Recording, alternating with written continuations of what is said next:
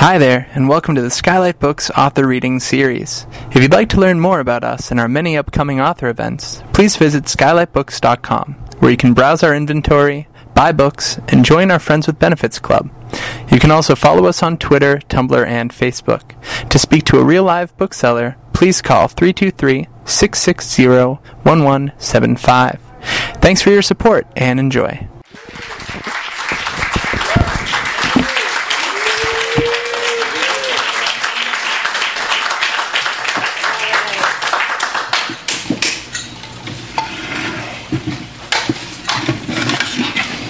Wow.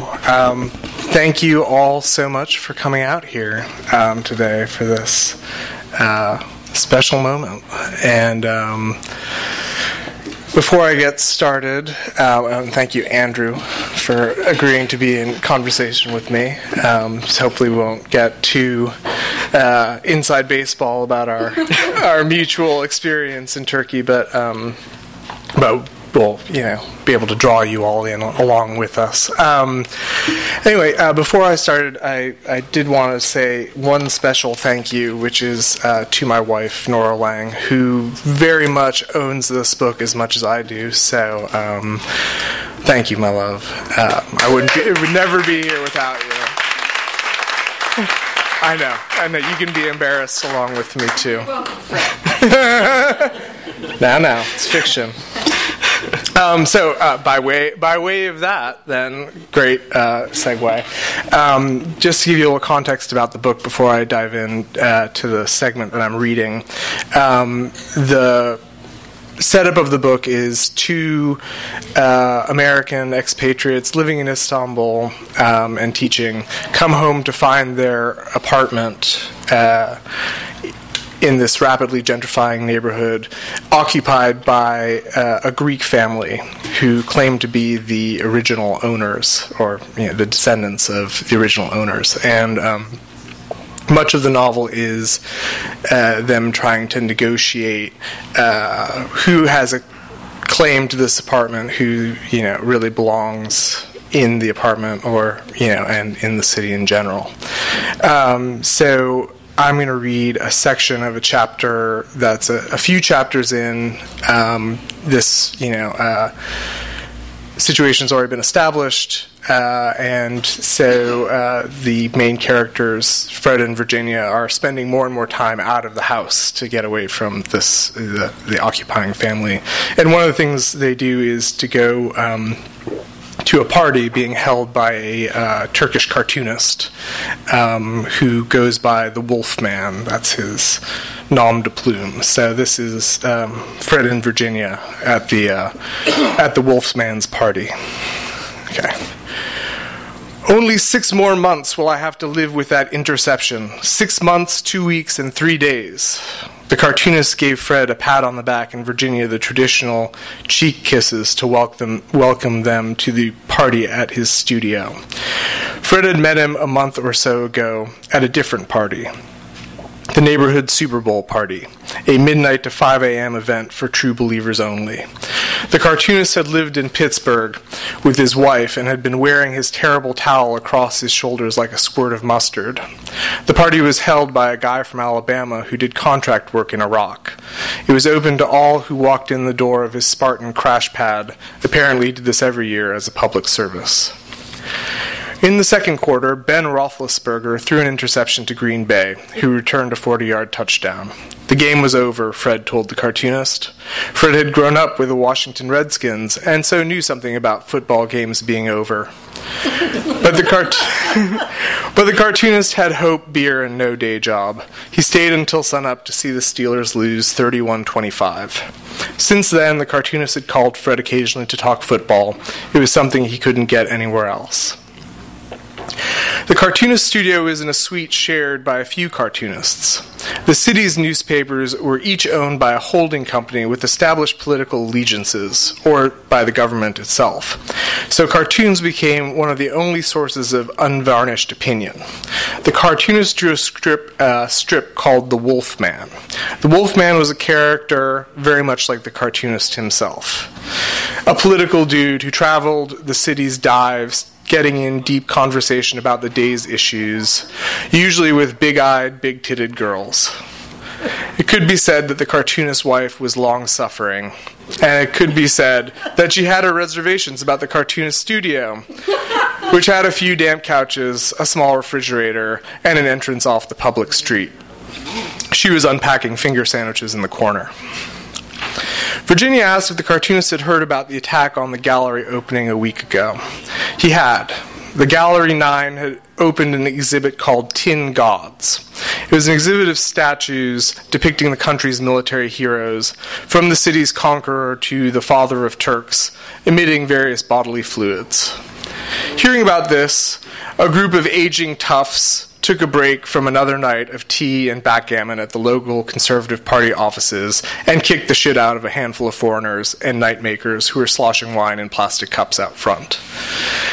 The liberal papers said it was an attack on free speech, not first on the country's list of inalienable rights. The conservative papers said the gallery goers were drunks in a neighborhood of working-class families. The cartoonists thought it was good for everyone involved. The conservatives could point to the moral degradation caused by foreigners. The artists could feel like they really got their point across. No such thing as bad publicity, he smirked. Trademark Wolfman. I learned that in America. His wife's gaze was on them, so the cartoonist turned his attention to Fred, taking him over to the beer fridge. Left, presumably, to join the wife at the refreshments, Virginia opted to play DJ with the cartoonist's music selection instead.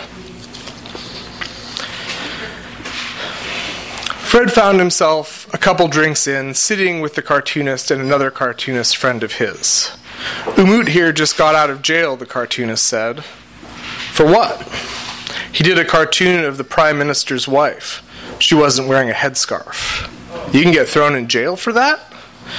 A headscarf wasn't all she wasn't wearing, and not wearing wasn't all she wasn't doing, Umut said. He spoke English like a valley girl. He did 3 months for libel, the cartoonist said. Have you ever been to jail? Fred asked, sucking in his law-abiding beer gut. Yeah, I did 6 months for aiding the terrorists. I had the Wolfman talk to this crispy girl from the East. He tells her she should speak her own language because it's the language of love. Crispy? Fred asked. Yeah, like hot and fresh. We call them crispy here. I thought we got that from America, Umut added. He was slowly assembling a joint. They put you in jail for that, saying that Kurdish is the language of love? Well, the cartoonist smiled. I sort of said that in my time as part of the gendarme out east. I fucked a lot of crispy girls, and they made better lovers than the peacocks of this city. More naturally they do it, isn't it? They say I was advocating the gendarme abandon their posts against the terrorists. It was good times out east, you said. Remember when we intercepted all that hash? And you ate it all to keep that prick colonel from finding it? Yeah, I thought I'd be fucked up for like my whole life. And we already had big eyes, and he opened them comically wide. They started joking between themselves in Turkish. The cartoonist doing impressions of the blitzed out Umut doing impressions of the prick colonel. Fred began gathering himself up to seek out another beer in Virginia. The couch was deep with age and use. Wait, the cartoonist said. You haven't told us about the castle. The castle is the slang for the university they teach at. He flicked open a Zippo lighter and lit it by running across his jeans. Fred almost laughed at this throwback. What's there to know? It pays our bills. It's fucking far away. Come on, the cartoonist took the joint from Umut and handed it to Fred. Everybody knows the place is just full of the best chicks money can buy. I mean, oiled up weekends in the South, followed by milk baths and colon flushes and face poison, all wrapped up in imported panties for the city's little princes. It's got to drive you insane, them sitting in your class, crossing and uncrossing their legs. Thus spoke the wolf man. Rather than answer, Fred took the joint and tried to conjure up the hottest student he could remember. From the whirlwind of hair extensions and eyeliner, he was vaguely proud that he couldn't pinpoint one particular student who raised his pulse. A pot's dull hum flooded in, and the whole thing struck him as absurd, even as he wondered what it would be like to pull the tights down off an under-20 ass bent across his office desk. What he wants to know, like, are they crispy or are they peacocks? Umut pinched the joint away from Fred's frozen hand. I don't think they know how to fart, Fred managed to say. The cartoonists looked at each other, then Umut spat the joint from his mouth in an eruptive cackle. The cartoonist joined in, throwing in a coyote howl or two that Fred figured was a professional affect. Fucking peacocks, he said. So many feathers you can never find the damn hole. Fred was getting too caught up in the details. On one hand, a plate of KFC. On the other, a live peacock. Greasy, glistening, warm, but dead in your hand. Or a puff of nasty, hard-to-catch thing. Was that all there was to it? And isn't it the male peacocks with the feathers? His eyes locked on the yellow slinkies of Virginia's leg warmers through the forest of jeans. Sensing Fred's renewed distance, the cartoonists fell back into their native tongue. Fred excused himself with some muttered thanks for the high he made for the rough location of the leg warmers by way of the beer fridge. Virginia was cornered by a bearded man, but in a good way. She had the cool edge of a windowsill to rest on, and the man held a bottle of red wine in his left hand with which he kept Virginia filled. The man in a sailorish cable-knit sweater was a painter. He was telling Virginia about the gallery show of his work in the stylish baby neighborhood. 10 pictures in a sunny little spot by the water was how he described it. He stood to make some serious money. In fact, the party was for him. He was the guest of honor. Virginia didn't mind that he was playing himself to the hilt. She didn't even mind that he thought it was interesting that she was a painter too. He had saved her from the cartoonist's wife, whose half-English conversational forays revolved around Pittsburgh and jealousy. Virginia didn't know much about either. Fred had sidled up next to the painter. He looked unkempt and oversized in comparison, with a 6-month-old haircut and a t-shirt hammocking his soft middle. He had a beer between 2 fingers like a cigarette. He was high, which struck Virginia as cute. Let's see how he does, she thought, adjusting her perch on the sill. The thing about painting in this city, the painter was saying, is that everybody believes you need to capture the grandiose beauty and melancholy. In the art academies, if you paint a white mosque, someone comes over and tells you to put a yellow wash on it. I don't do that. If I see a white mosque, I paint a white mosque. Where do you go see a white mosque around here? Fred butted in. Well, you could start with the Calm Ones Mosque in the ancient cemetery across the strait. They finished it years ago. It's like the Sydney Opera House of mosques. I did a series on it, nestling it in a thicket of tombstones from the era of the conquest. You know the ones, stuck crooked in the ground, topped with different turbans. I'd say it looks like the Wizard of Oz. Fred scowled a bit. We should visit, Virginia said to him. We don't get out of this part of town much except to go to work. You work together? We live together, Fred said flatly. True, but Virginia felt a little peed on. You teach English. The artist kept his commanding position, arm braced on the wall next to Virginia's window. Writing, Fred corrected. He swigged his beer, balancing it on the back of his palm in case anyone was watching. The studio is nearly full. A woman with a pixie haircut reached through the 3 of them to open the window by Virginia. The air had that damp bone chill of the city's nights, but it was quickly lost in the cloud of body warmth and cigarette smoke from the studio. Writing in English? Yes. Fred felt out of shape. His high was entering that phase of dull comfort. In his youth, it would be time to go get a burger with chili and cheese whiz. You were married? Virginia shook her head. Fred glared at her. Virginia was a terrible liar, and she prided herself on it. The painter sipped his wine. Is it true you people find foreign women irresistible? Fred thought to ask. No, better save that one. Who cared if he couldn't resist Virginia? Only the inverse concerned Fred. So, the painter said, what was it that drew you to the city? The money, Fred answered. Virginia didn't contradict him. Must be nice to make money teaching something you're born with. You weren't born a painter? I studied painting. I studied English, literature. Fred knew how this would end. Virginia was never going to go home with the artist, but she wanted to see him play his hand. He played it badly, maybe because he was high. He should have swept her off her feet. Instead, he was going punch for punch. I like English literature, the painter said. Jack London especially. Dogs in the cold, Fred said. There's a lot to like. Even being sincere, he came off as an ass. From the crowd, a guy approached. Fred hoped it would be the cartoonist coming to pull them back in the mix.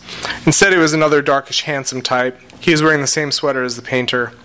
This is my brother, the painter explained. Does your mother still dress you two? Fred spat.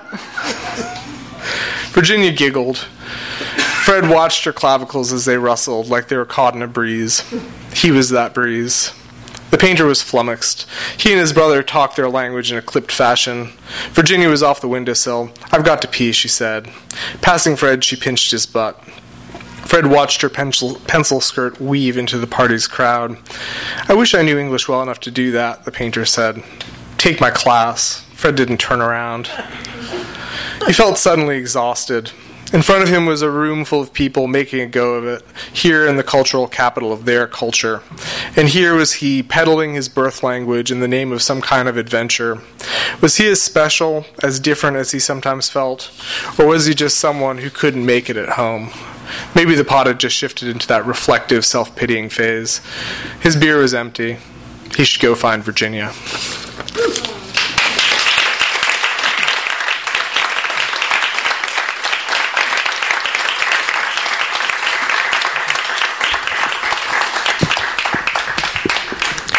Thank you, Nick. That was really wonderful. So I guess we're going to talk about the book for a little bit. It's going to be a challenge, I think. When you've lived in Istanbul, I think, and when you meet someone else who's lived in Istanbul, you really quickly fall into this kind of, as I think Nick called it at the beginning, inside baseball conversation. And I've noticed this kind of, everyone that I meet, no matter where I am, if you've been there, you just start this kind of new conversation. So we're going to try not to do that as best we can. A little bit's okay. But... Okay, a little bit's okay.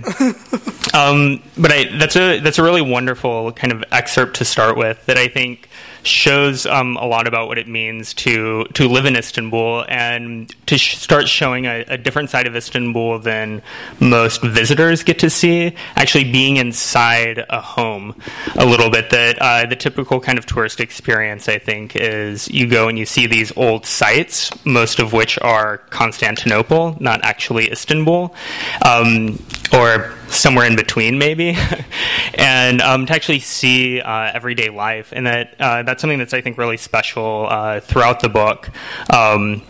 And that excerpt shows, and also shows the humor and of the book, which is constant, this absurdist situation that you find yourself in, and it shows the depth and the difficulties of living in Constantinople, of living in Istanbul, and of being an expat there, and just generally of what's been happening in that region for the past many years, but specifically the last 8 to 10 years. So thank you. It's a wonderful book, and I'm really honored to get to chat with you about it. So I want to start with a quote, kind of toward the end of the book, where you kind of argue for not writing about Istanbul. That's why I saved it for the end. Yeah. You're too invested as a reader at that point. So you write, Fred's first instinct was to try and write another spec script, maybe one that would touch on the protests. But looking over his previous attempts, he had to wonder if anyone in the United States would care. People there understood the Middle East because they depended on it for gas, and they were afraid of it. And they understood Europe since most of them were extracted from or oppressed by Europeans. But Turkey was a different thing. And this is something that I found kind of myself. So kind of why Istanbul, and kind of both in the sense of why go to Istanbul in the first place, and then upon returning, upon obviously recognizing this fact, possibly, why write about Istanbul? I think if you spend a good amount of time there, it's hard to, even if it's entirely futile. It's almost impossible not to want to write about it, because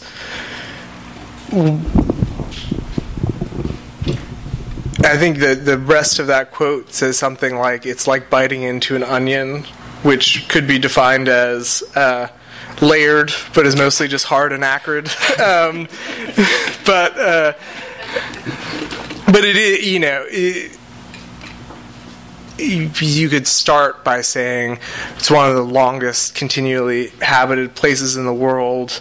It's, certainly one of the most fought over. It's in some ways, once you become invested in it, there's so much to it from the historical angle. You think, how many people have fought over this place and, died trying to have it. I mean, it was so significant that, even Vikings and Norsemen called it the very important city. And if you go to the Hagia Sophia, you can see Norse graffiti there. So, in the ancient world, its draw is enormous. And then now it's basically Europe's mega city. There isn't really, a bigger city in Europe. And so it has all the history, and then it has all the modern pressures of a megacity,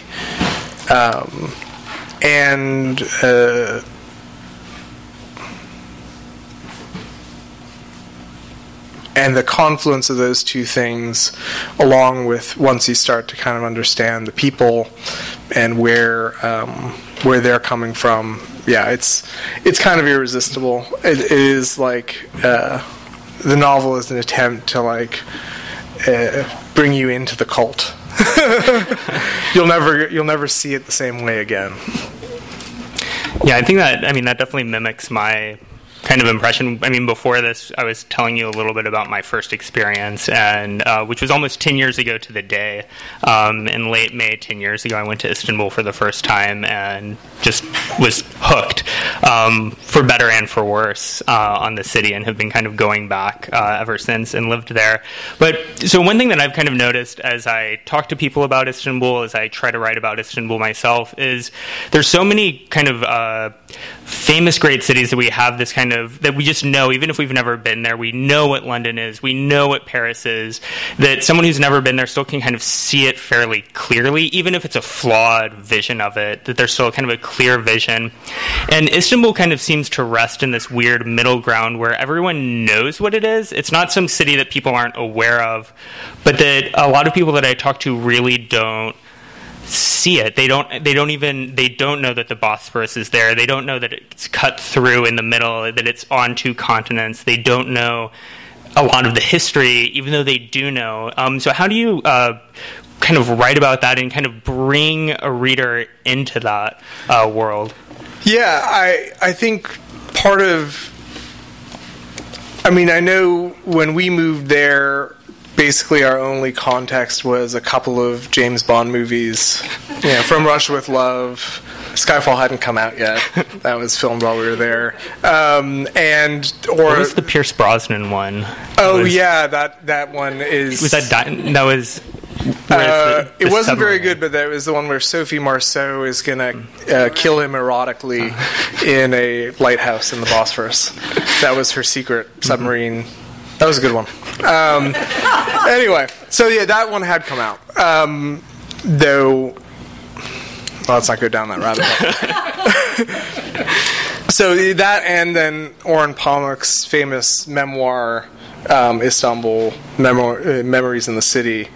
And I sometimes feel like those two poles really define what people think about Istanbul. Sort of James Bond, high Orientalism, belly dancers, gypsies, scenic tours of the Bosphorus, and then Pamuk's sort of very poetic and melancholy evocation of a city that's kind of in decline. That was this great capital of all these empires, and then is sort of like the eyes of the world are off of it. And both of those things exist in Istanbul, but then there's just a lot of other things too. I mean, it is, as I said, it's a city of 14 million people. It's about 1 in every 4 Turks live there, so it's the cultural and political capital of that country, which is a fascinating country in that it's not a proper Middle East as we look at it. It's not Europe either. I mean, Turkish obviously is this fascinating and incredibly difficult language because it's a Central Asian language that's sort of transposed into the Islamic world. I think people do think of Istanbul as this place that's, minarets and domed mosques and Turkish delight. But it's that is only the tiniest fraction of what it is.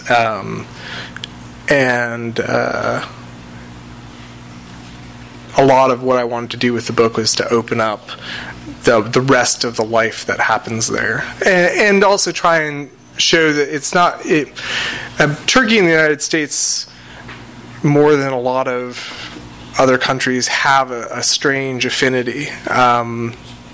It's not obvious, but if you've spent time there, there is this sense of a country that is being kind of like pulled together. I mean, when Ataturk put the country together in the 1920s, it really was like the American project of trying to create a whole new country.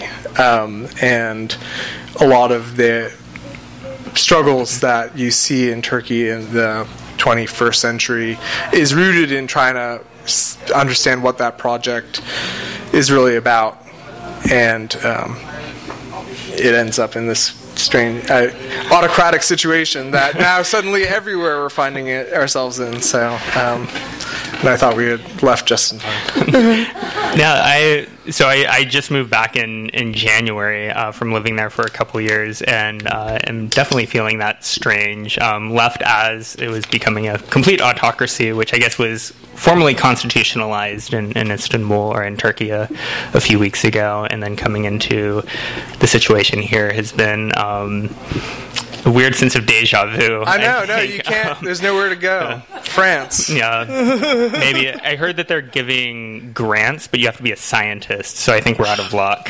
We're totally fucked. Yeah, we had our chance. So kind of thinking a little bit more about that. So the excerpt that you read from kind of shows this kind of that Fred and Virginia are kind of starting to negotiate this understanding of what it means to be an expat, to be a foreigner, yabancı, to use the Turkish term, in this other country, in this other city, where you have this kind of cultural capital of speaking English, which is valuable there to this day, but that you're also this other. You are both kind of privileged and unprivileged simultaneously, and so you get to see in that excerpt and then throughout the book this kind of learning of what it means to be an expat, what it means to be an American, what it means to kind of be in this world.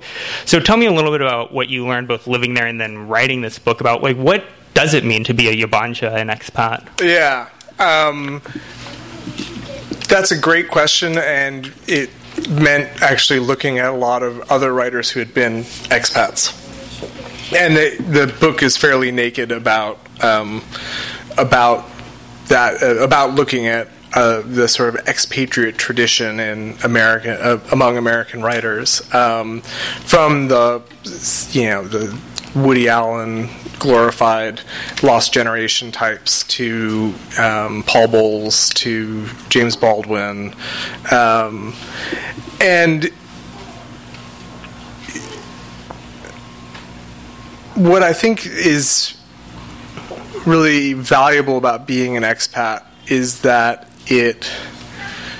you end up reflecting on your Americanness a lot more than you would think. Perhaps because you're kind of alone, but also because your Americanness is invisible when you're in America, but when you're abroad, suddenly all those things that you take for granted as being, normal, or whatever characteristics that work for you in America suddenly become manifest when you're in another culture for a long period of time, and not, and trying to get your mail, or get a work permit, or figure out what to buy at a grocery store. These sort of things, and also just how people treat one another and how people negotiate space or urban space. Istanbul, I'm sure you can attest, walking in Istanbul is like a full contact sport. And no one would expect anything less. I mean, really, if you don't bring it, you're just going to get bowled over by like a 60-year-old grandmother and her 3 kids. But it's perfectly normal, We were just walking down here and talking about the difference between walking in LA, and I mean, you see people on the street in LA because the weather is beautiful, but there really is nothing like walking down Istiklal, Jadisi, or just walking in these streets, and yeah, it's both wonderful and you get bruised up a lot.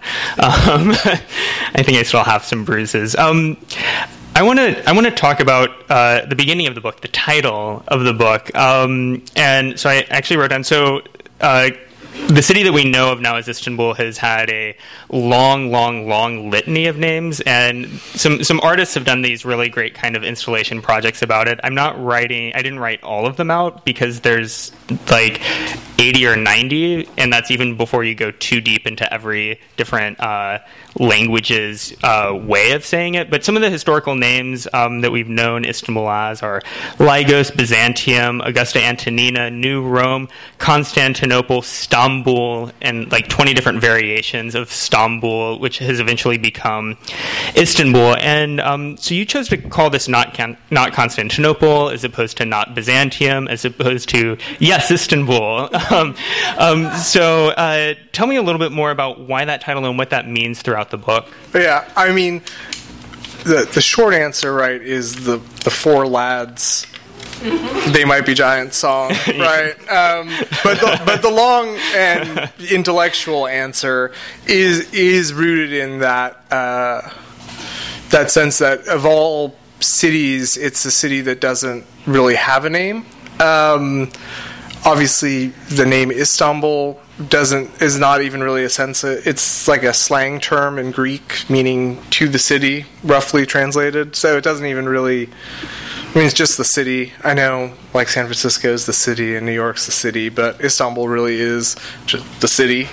And even its name is still contested in the sense that if you were to get on a plane in the Slavic world to Istanbul, you'd be getting on a plane to Tsargrad, and that's if you were getting a plane in Bulgaria or Moscow, that's where you'd be going. They don't, in some sense, because the Russian Empire never conceded ownership over Istanbul in the way that when the Ottoman Empire was in charge of it, they considered it the capital of Rome, right? So the Sultan of the Ottoman Empire was the Caesar of Rome. I'm sorry, you get Tsar, that's where you get Kaiser. All these guys want to claim this one place because it is this. It's probably the most contested city in the world, and I think that to write about it is almost to like throw your hat in with all these people who have tried and failed to capture the city. In some ways, because it is, you're trying to say, okay, this is me. I'm going to try and encapsulate my experience of this place and talk about it. But I think you quickly find, as you're in the process of writing, that you're woefully ill-equipped to do that. And like all these other people are doomed to total failure. I mean, even the people who capture the city famously, it's sort of a failure, right? Like when Mehmet the Conqueror walks in 1453, the place is a total ruin, and he has been working his whole life, and the whole Ottoman project has been about capturing this one place that Muhammad foretold would be finally captured by Islam, and it was, there were like 500 defenders, and the place was totally empty. Anyway, so it's a history of disappointments. And the poet that I translate, Nerderon Duman, shortly before I moved back here in one of our last kind of face-to-face meetings, we were talking about what was happening there, kind of in the wake of the coup and some terrorist attacks, and she just kind of stopped and said, "When there's peace in Istanbul, there's peace in the world. When there's war in Istanbul, there's war in the world." And that was, it felt very correct and very scary at the same time. So one of the choices that you made in the book is throughout the book, you choose to actually translate the place names, the street names, the neighborhood names from the Turkish into kind of their English equivalent, which is both really funny.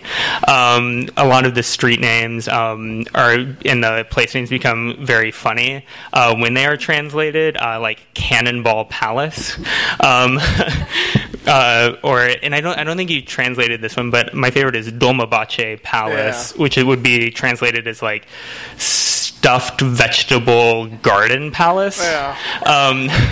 So tell me a little bit more about, I mean, I think there's the immediate humor, but kind of like with a lot of the book, there's this immediate kind of sense to laugh, but there's also something else going on there. The thinking was basically that it's actually more kind of alienating and more unstable to be reading these things translated than to have this sort of impenetrable language. I mean, I think part of Orientalism, for lack of a better word, is the idea that that there's this sort of untranslatable other that you can kind of grasp. I mean, even I learned this recently, but the odalisque, right, the sort of classic Orientalist picture, that is a Frenchified version of odalic, right, which is just Turkish for of the room, right? So, it's a picture of the room, but then it becomes this thing, the odalisque, that is suddenly rarefied and special and inaccessible but desirable. And so stripping that out, beyond making, turning the neighborhood of Bebek into Baby, and various other things, it was to kind of undermine that sensation of the Orient. I don't know if it's successful, but that was the strategy. And that was, as I started learning Turkish, that was kind of this. Part of learning Turkish ended up being kind of realizing these things about the place names, especially I think coming from America, where so many of our place names are not as rooted. So many of our personal names are not as rooted in an actual meaning, or it's been kind of lost along the way. I wanted to read one more section, kind of from a little bit farther on in the book, from another kind of party, where you talk about what it's like to live in the city. When Fred and Virginia were new to the city, they'd crashed a freelance journalist's going-away party. Well into it, Fred asked the journalist, a guy about his age, what it was like to live in the city. "It's like Mario Brothers, the old one," the journalist had slurred. He'd obviously given this some thought and was happy to try it out on a fresh face. "You're crashing along, grabbing what you can, taking it all in, land, sea, and air. It seems like a million discoveries are possible. But each time you think you've gotten somewhere, you're told, our princess is in another castle. And kind of throughout the book, up until that point, I was not thinking about Mario Brothers so much while reading it. I think it might be the only Mario Brothers reference, but I could be wrong. But it made a lot of sense. But the thing that I was thinking about as I read the book was Kafka's The Castle, or really kind of any labyrinthine Kafka story. But I was specifically thinking about The Castle, keyed in by the name or the slang name of the university, which both of us taught at. Thanks for getting rid of my plausible deniability. Yeah. Well, we taught it the real version of it, not this fictionalized version. There we go. That's the disclaimer there. I could read the legalized disclaimer too. No, that's okay. I think we're all right. But so keyed in by that, I was thinking a lot about Kafka's The Castle, and the university is described as being this kind of labyrinthine setup where you're kind of constantly searching for what your room that you're trying to find, the dean that you're trying to find, the other person you're trying to find. The city itself is a labyrinth that you're kind of constantly lost in, wandering around. And then throughout the novel, we're seeing these quest after quest. Every kind of character has their own quest that ends up being, again, impenetrable, whether that's the Greek guy trying to barrel through the bureaucracy and find out who actually owns this apartment, that you're kind of lost where there is no center to the labyrinth and there is no exit to the labyrinth.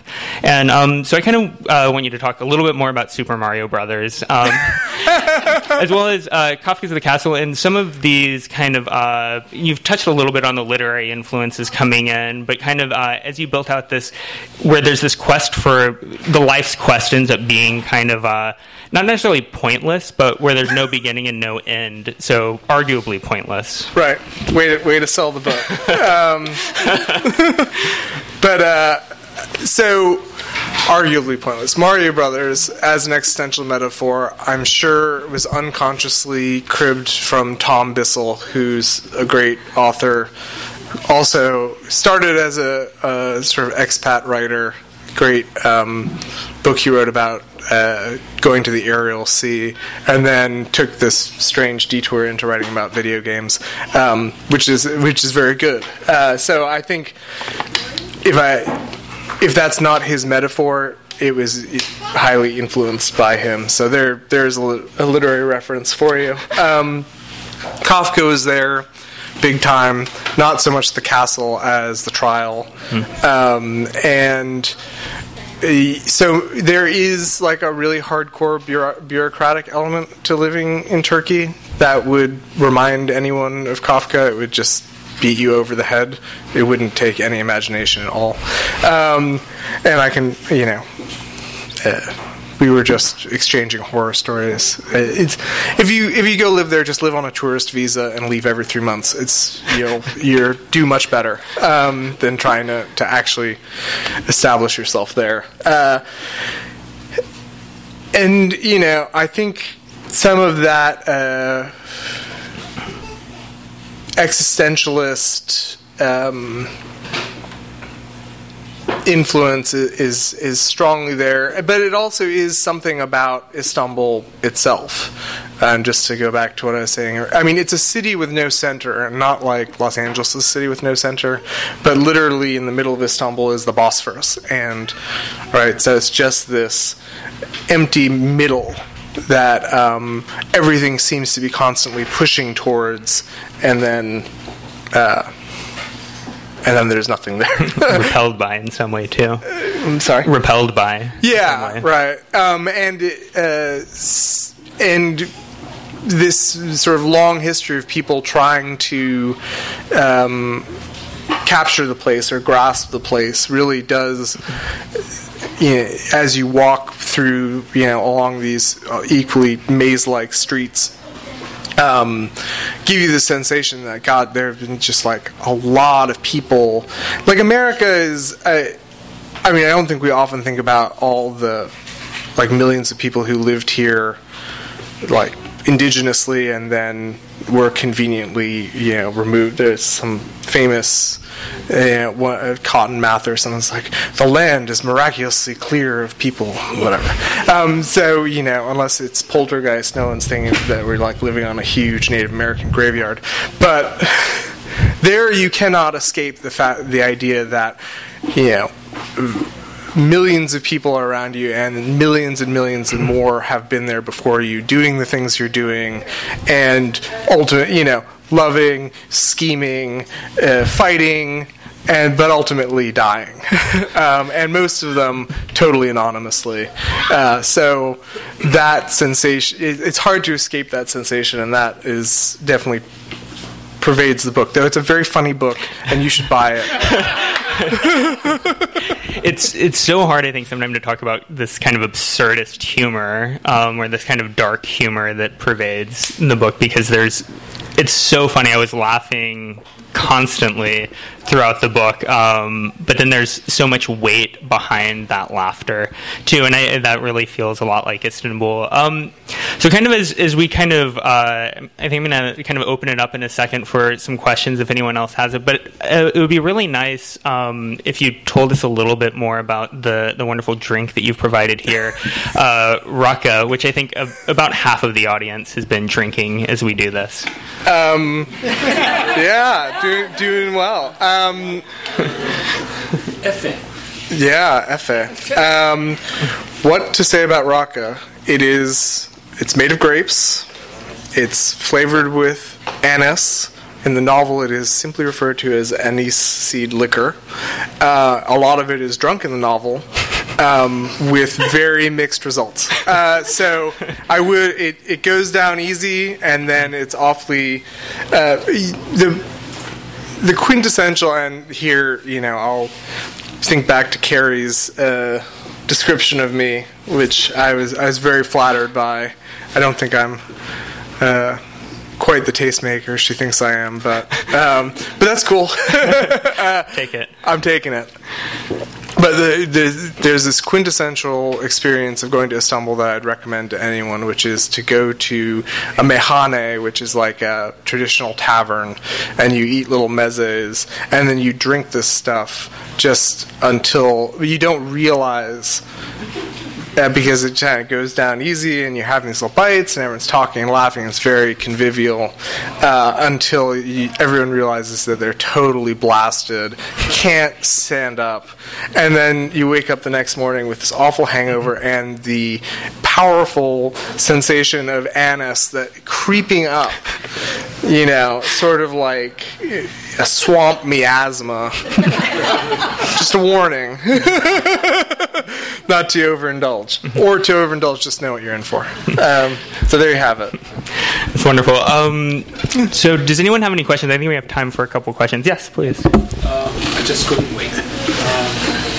You mentioned Constantinople when it fell to Sultan Mehmed. I don't know how many people were defending it, but it took the Sultan quite some time.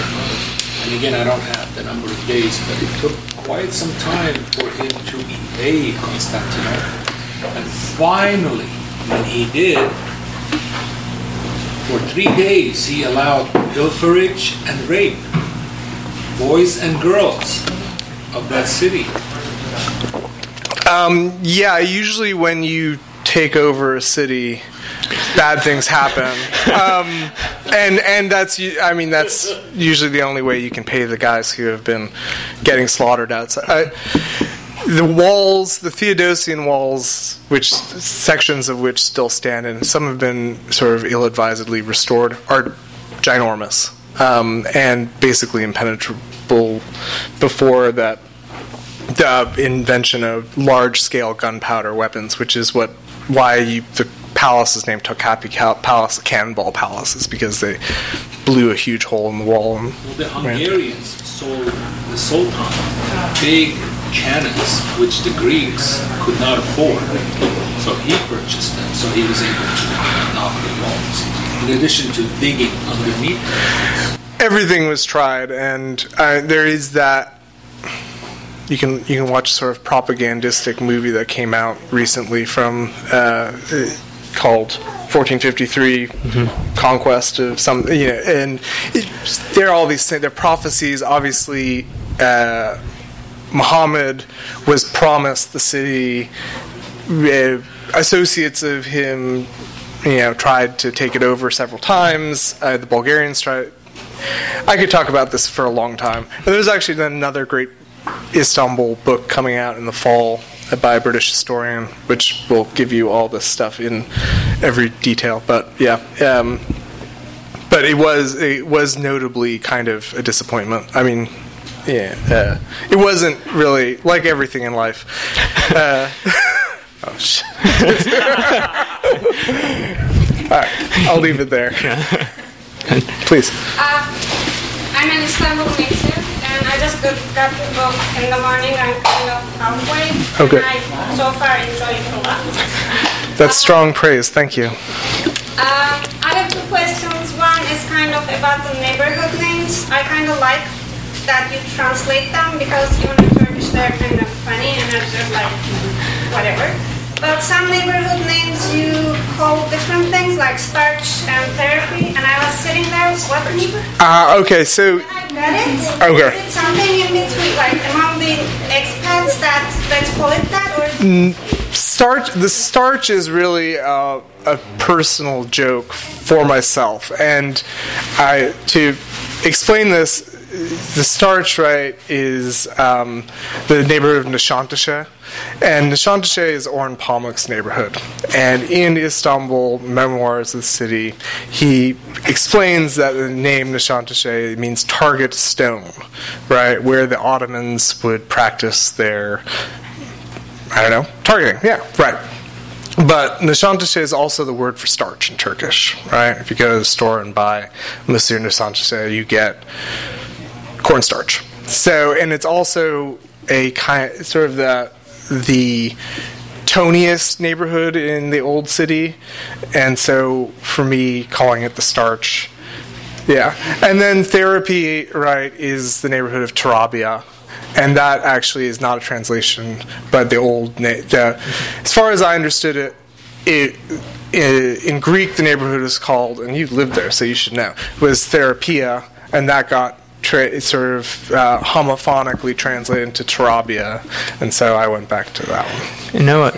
Second question is, I know in the book Ferdinand Virginia goes to Istanbul because April told them about this job. Your personal story about ending up in Istanbul, is it similar, or No. It was actually, this makes me sound totally cross. It was completely about money. It was the middle of the financial crisis, and there were no jobs in the States, and someone actually I didn't know but knows my wife was working at a university there, and I sort of found her information as I was looking at this job listing. I was like, maybe she's someone we might know. It turns out my wife knew her a little, like they were acquaintances. But not at the same time. So and that is, and she consequently fed me all the interview questions, and I got the job. So I owe her a lot. I think she also got Andrew his job. As I do. She got me the job as well. The just quickly, the Tarabya thing, Edmondo de Amicis, when the great Italian travel writer, called it therapy when he went there. And I wouldn't be surprised if his book is here. It was retranslated recently, and so he actually takes a tour up the Bosphorus as he's leaving. And I found that I was living in Tarabya, so he calls it the second most beautiful part of Istanbul. It's a great neighborhood. He claimed Büyükdere was prettier, which maybe 150 years ago it was, but today I would take Tarabya. I would too. Way better Mahana is. Mm-hmm. Yeah, Tarabya is a great place to go drinking. Do we have maybe one more question? Oh, that's cool. What was the political situation in Erdogan was in power. I mean, he's been in power since 2002, and foreseeably until 2030. So, if you think they're going to let go of power, don't think that. And it was. We had the great fortune of being there through the Taksim Square uprising, which was, and we left basically 2/3 of the way through it.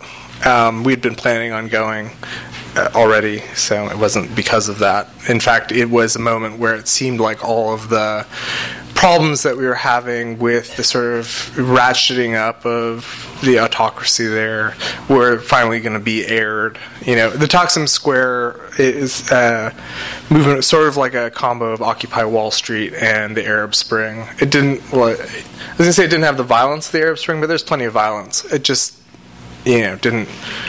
I don't think anyone was machine gunned, though that has happened in the past in that area. Yes. Yeah, lots of tear gas. We got tear gassed. We didn't even know it was going to happen. We walked right into it. So, no, being tear gassed is no fun. But the Taksim moment was kind of a great moment and sort of a hopeful moment, and it was pretty roundly squashed. And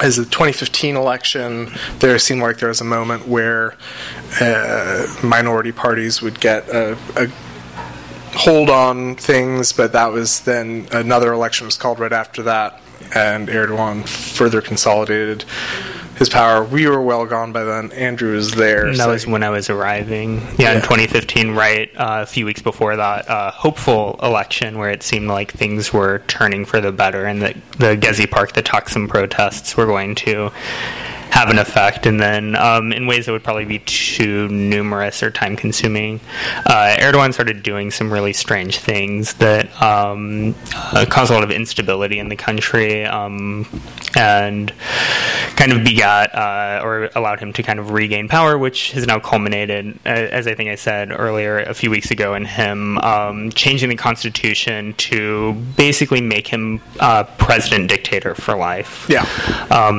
Which, or I guess technically it's for 20 years starting 3 years from now, and which would make him like roughly 90 years old almost at that point. He's going to be like Mugabe.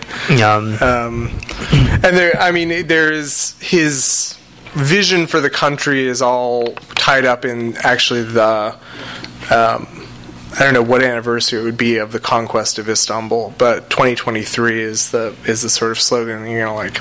Country's going to be back, powerhouse, Ottoman Empire style. I mean, this could be a whole.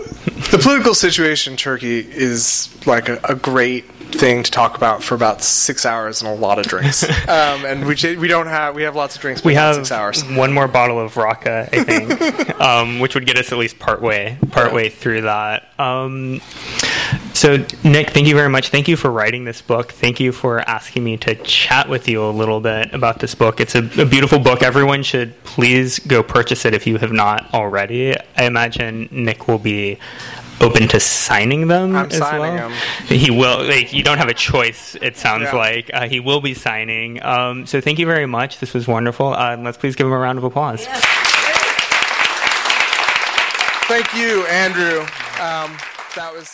You've been listening to the Skylight Books Author Reading Series. Don't forget that you can listen to this and all of our other great podcasts at skylightbooks.com. Thanks again for stopping by, and we hope to see you soon.